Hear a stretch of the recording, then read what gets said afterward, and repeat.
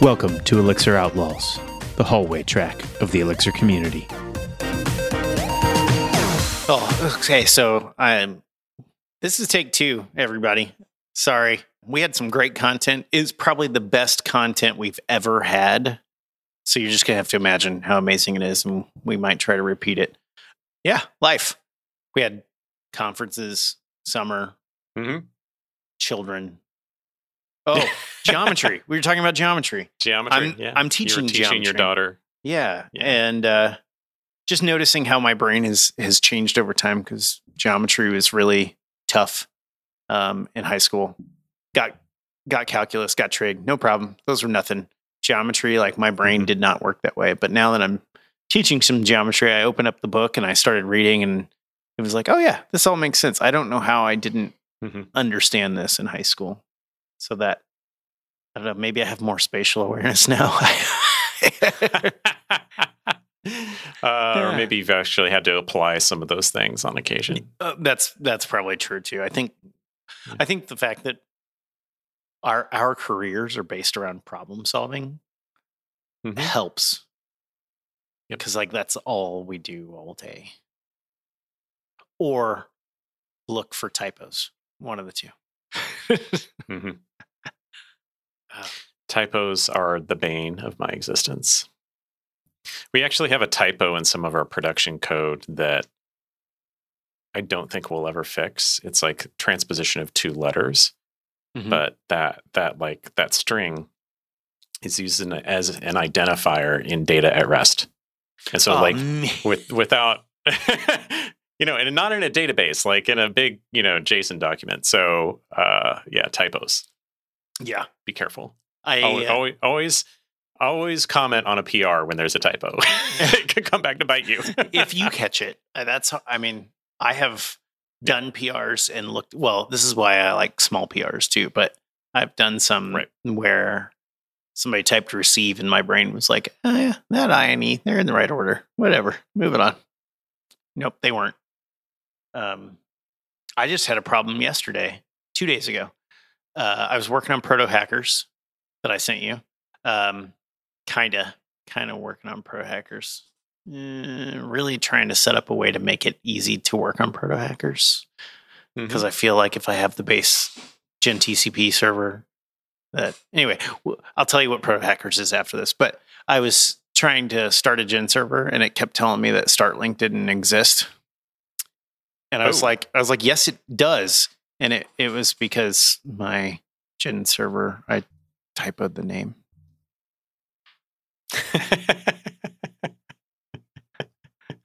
And even reading the error, I couldn't get it, as that the whole module didn't exist. But yeah, so everything was listed under Proto Hackers, and I had put Poto Hackers. Which then when I finally saw the typo, it just made me hungry for potatoes. So I'm now a potato hacker. I don't know. So yeah. Speaking of things that frustrate me, not only typos. So I started to tell you this. What the heck is the point in Ecto Multi? Maybe at one point we needed it. I don't think we need it anymore. And it drives me nuts. I think it resists any sort of like change that you need to make to what's going on. It makes you think about your functions in your database interaction in a completely different manner. So once you like switch over to it, you have to do some crazy stuff. And then if you want to switch back away from it, you have to do a bunch of stuff. And then you have like, well, I want this function to be able to work in a multi or not in a multi. So I either wrap it in multi-run or I make 2 different functions, and like one returns you a query that you can put into an update all in a multi, and the other one doesn't update all or may work completely differently. And in some cases that may be okay, but I don't think we need it. It's, hey, Keithley, Ecto Multi is not a thing. Yeah, I have a slightly different perspective with it, but I do see where you're coming from. I think that if you have a greenfield opportunity where you can design your database schema in a way that makes it easy to update multiple records at once, then absolutely do that. I think where Ectomulti gets more useful is where you have updates to be done that are unrelated, like in unrelated tables.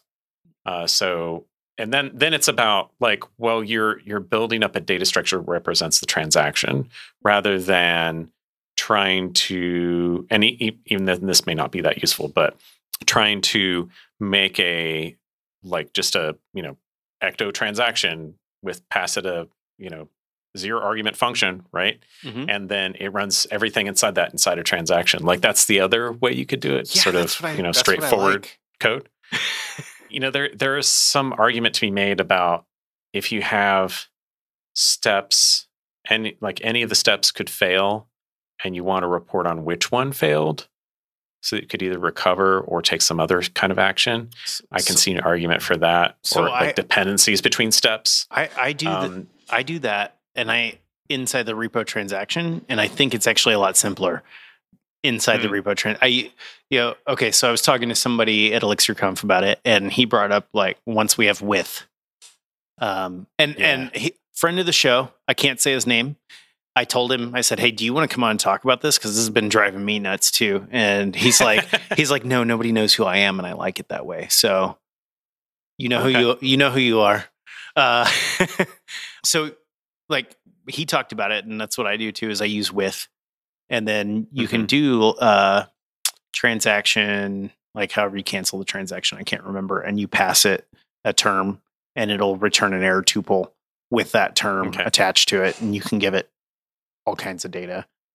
So you can still capture. You can also just raise the problem. Like, I mean, if that's what you want to do, right? So you can still get the same kind of information. And then most of the time at the end of the multi, I don't want to return the whole multi everything that happened. Sometimes maybe.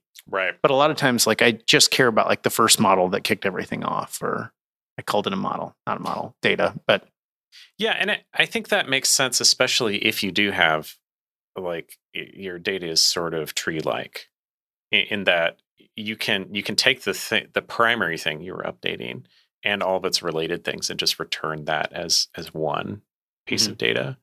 Like that makes a lot of sense. And one of the apps that we first started using Ectomulti on, we ended up switching to the form that you're talking about because when we designed it such that you could do deep updates, like in a really consistent way, kind of in the way that Ecto wants you to do them, and we didn't need multi anymore. Right.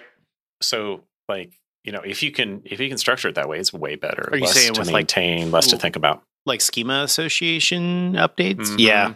Yeah. If you got a very parent-child type relationship in your schema. Yeah, and I had that in the last app. Now, there were situations where they were tangent, and I still found the not Ectomulti to be. I mean, it was simpler to change and to update and to really like read the code. Yeah. I do like the multi paradigm. I think it's I think like digging into that whole module and seeing how that data structure is put together is really enlightening. But I don't know. I just feel like there's better ways with Ecto. Yeah, and maybe you could take Ectomulti as a inspiration for how to do your own kind of state machine type things. And I say state machine not in the like if it's completely linear, right? If it's step by step by step, maybe a workflow is probably better. Yeah, but there's it is a lot of added complexity. Like I think I would probably reach for it if I were updating a legacy app or something that came from some other language paradigm, etc. When do you think it's the right choice? When you don't know ahead of time which queries and updates you need to do. for instance, because you can build up a multi by merging them together. So you might take some input and inside you can inside a run function. I think you can do this. You can call something else that returns a multi, and you can merge that into your entire transaction. So it like extends it as it's running. Yeah, and a multi merge I've seen too. Yeah. Yeah. Man, you just took the wind out of my anger sails. Well, I mean, I think the point stands that like if you don't have to use it, don't run from, because it's inherent complexity. It has high utility, but it's inherent complexity, and then you have to deal with like it kind of not completely, but it kind of exposes some of the implementation bits to you that you really would rather not know, especially in the return types. You know, the 3 and 4 tuples is really unwieldy. I think I would actually rather have a struct that says this is ecto multi result or something, and then you could access individual fields. But I don't know. Every time I get a multi-error, I have to go every time I need to deal with one, I have to go remember and look up what does this struct even look like. Or I will also make things fail on purpose so that I can just look at the struct as I'm writing the code. I'm like, just make it fail. Mm-hmm. Oh, and then testing. Like testing it is really hard because now you've possibly got some combinatorial issues. Like, well, how do I make this step fail? And how do I test that, the outcome is what I want? Yeah, like once you want to start testing those steps in isolation, now the code gets even harder to read because all you do is you have a big giant thing that just merges a bunch of multi-steps together, or a chain that starts with a multi and passes through a bunch of your own name functions that all expect a multi. And that's where I run into is like, okay, so I want this thing to happen in the multi. And then at other times I want it to happen alone. And so I either go ahead and use a multi and just wrap myself around doing that return type because it's different than the regular repo return types, right? So I'm like, okay, well, I'm either gonna always use a multi, so everybody has the same type of return types and they know how to deal with it, or I make 2 different functions that one has underscore multi at the end of the name. Or I leave the names the same and let it pattern match on a multi, but then like I'm doing the work like twice. Yeah. And I hate it. Yeah. And I wonder if that like indicates that either what like that the abstraction of ecto multi or either the layer that we tend to use it at is crossing interface boundaries in a bad way. And so you're kind of getting details leaked into both sides. Because you like, let's just say you had a function that says, I'm going to take, and this is a straw man, but I'm going to take an ID of some record and some attributes of that record to update. Even that can be problematic because now you have to decide, am I assuming that I'm using some global repo, or am I taking the repo as a reference, or not as a reference, as an argument to that function, which the multi passes through, right? Yeah. And then if you want to run it without the multi, do you have like a default argument of the repo that you would expect it to be from?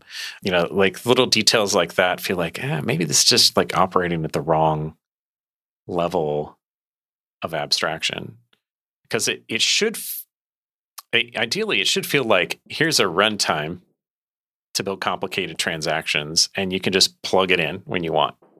But it doesn't work like that. I don't know.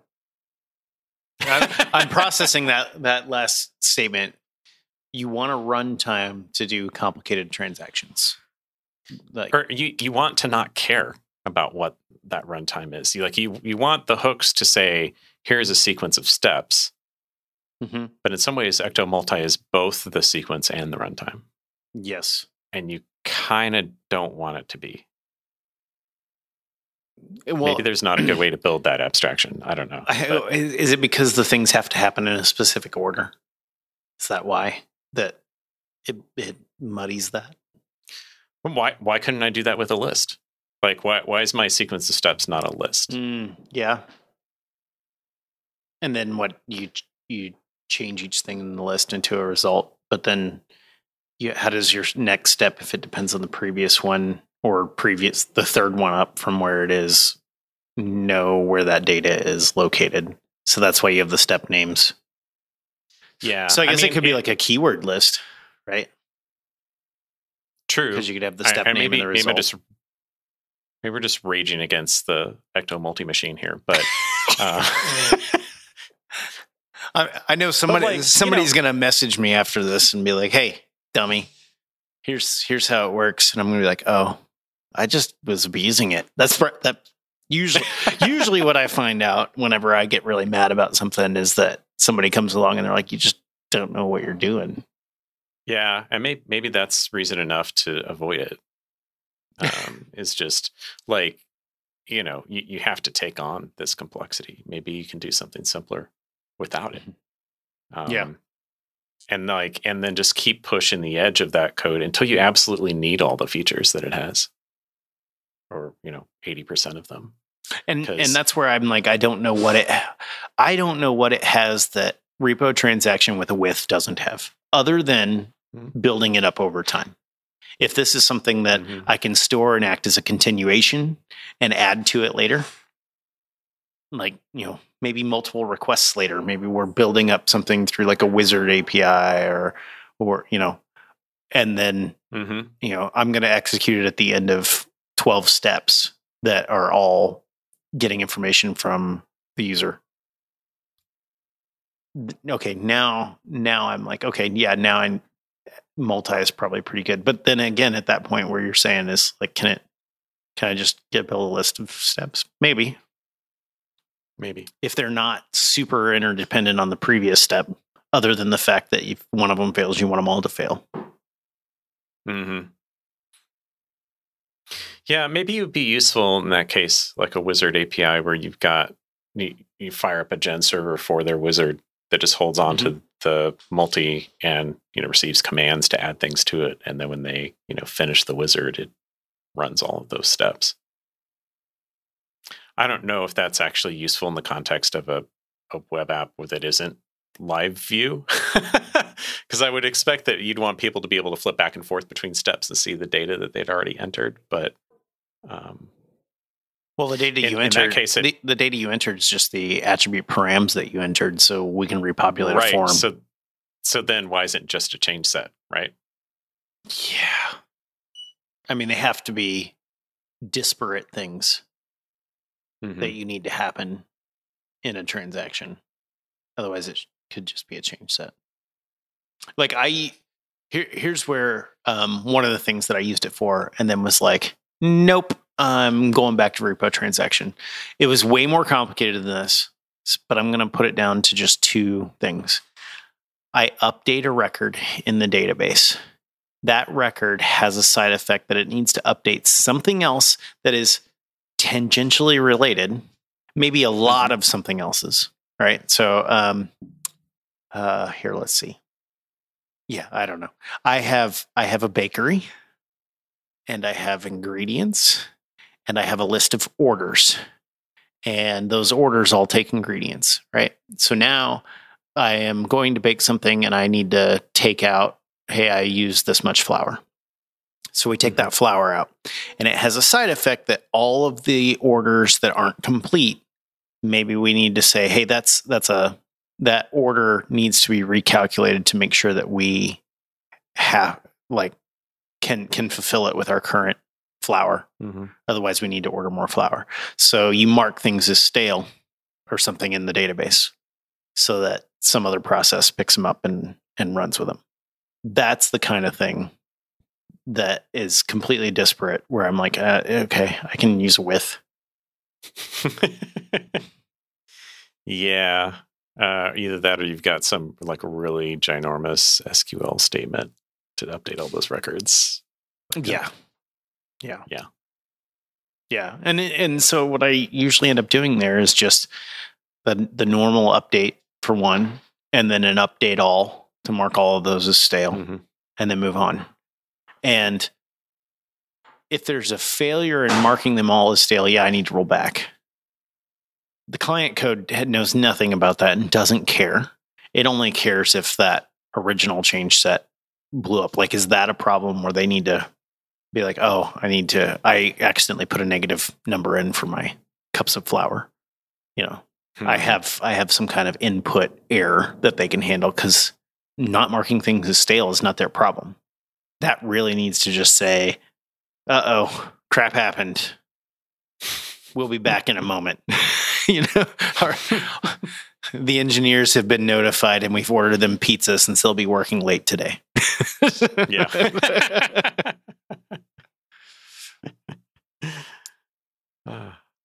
So I could see why you would do that. But again, like you say, with the repo transaction, it's probably way easier. And then if I have 10 places that mark that thing as stale and a function that I just want it to mark as stale, like maybe just because there's something in the system that we haven't figured out, and we have a background test that just marks everything as stale once a day, because we're still trying to figure out how does this get out of sync, Yeah. And so then now I have two functions, and again, the caller probably doesn't care about that second step failing, so they don't need that error return tuple. Right. So maybe I raise, whatever. Or I can build my own error return and make it look like a normal transaction or normal. Have an error inside an OK? I've never done that. No, I don't mean that. No, so from the transaction, I feel like I need to go look this up. But so what if you took that original change set that came in from the first thing and you could attach some error to it that makes sense to the user that ends up on that front end? Maybe. I don't know. That feels like you're conflating that schema then. But or you get control over what that looks like a lot more. And I guess you still could with multi. You just got to grab it inside of that same thing. But I don't know. It always starts to look ugly. That's my gripe for the day. It's a good gripe. Thanks. You're welcome. I hope somebody tells me why I'm wrong. It's always good to find out that, our assumptions are wrong and things are actually better. Yeah. Yeah. I hope our listeners are able to find that for you and say, Amos, did you see this? If you tell me why I'm wrong, then I just get a new tool for my toolbox when I understand it better. That's true. Right? It's like, I hate hammers. Every time I have a screw, it takes me forever to get it in, and I usually split the board. And then somebody's like, well, hey, dummy, here's this thing called a screwdriver, and that's not how you're supposed to use a screw. Here's a nail. Maybe that's for nails. And then I'm like, oh yeah. So Tell me I'm wrong. I might fight you about it. So tell me I'm wrong, though. You already got one of them, though, building it up over time. Yeah. I mean, I still think that's a pretty narrow case. It could be hard. You'd have to have a pretty complicated set of steps that you might produce in order to make that worth it. Yeah. Like doing your taxes. Yeah. Oh, man. Well, I know we got started late because we recorded 15 minutes of a show with only one microphone working. Yep. But I know we both have busy days too. So yeah, thanks for the little rant session. Yeah, it was good. And I hope some folks come out to see you at Strange Loop. Hey, me too. And just there this week, right? Just like our last show, you will hear this after Strange Loop. So if you're hearing this, sorry we missed you. Yeah, I'm really looking forward to that. I'm going to be at Codebeam also, right? So that will say early. And if you want a ticket to Codebeam, this I will, instead of looking, I wouldn't look up documentation earlier, but this I will look up. We have a discount code for Codebeam. Let me find it. Should I sing it into the microphone?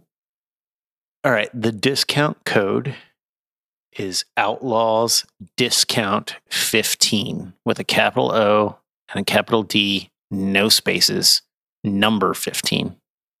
And it'll get you 15% off. Excellent. So put that into your Eventbrite when you check out. And they also have virtual tickets available. So very nice. You can come that way or in person. So it's going to be in the Bay Area again, right? It is going to be in the Bay Area again. Yeah. Excellent. And we've got some pretty cool speakers. I'm really excited to see what they're talking about. Just talked to Randall Thomas the other day. I always find his talks to be spot on and entertaining. So looking forward to that. He's putting together a secret panel. You didn't hear it or here. There is no secret panel. Deep tease. Yeah.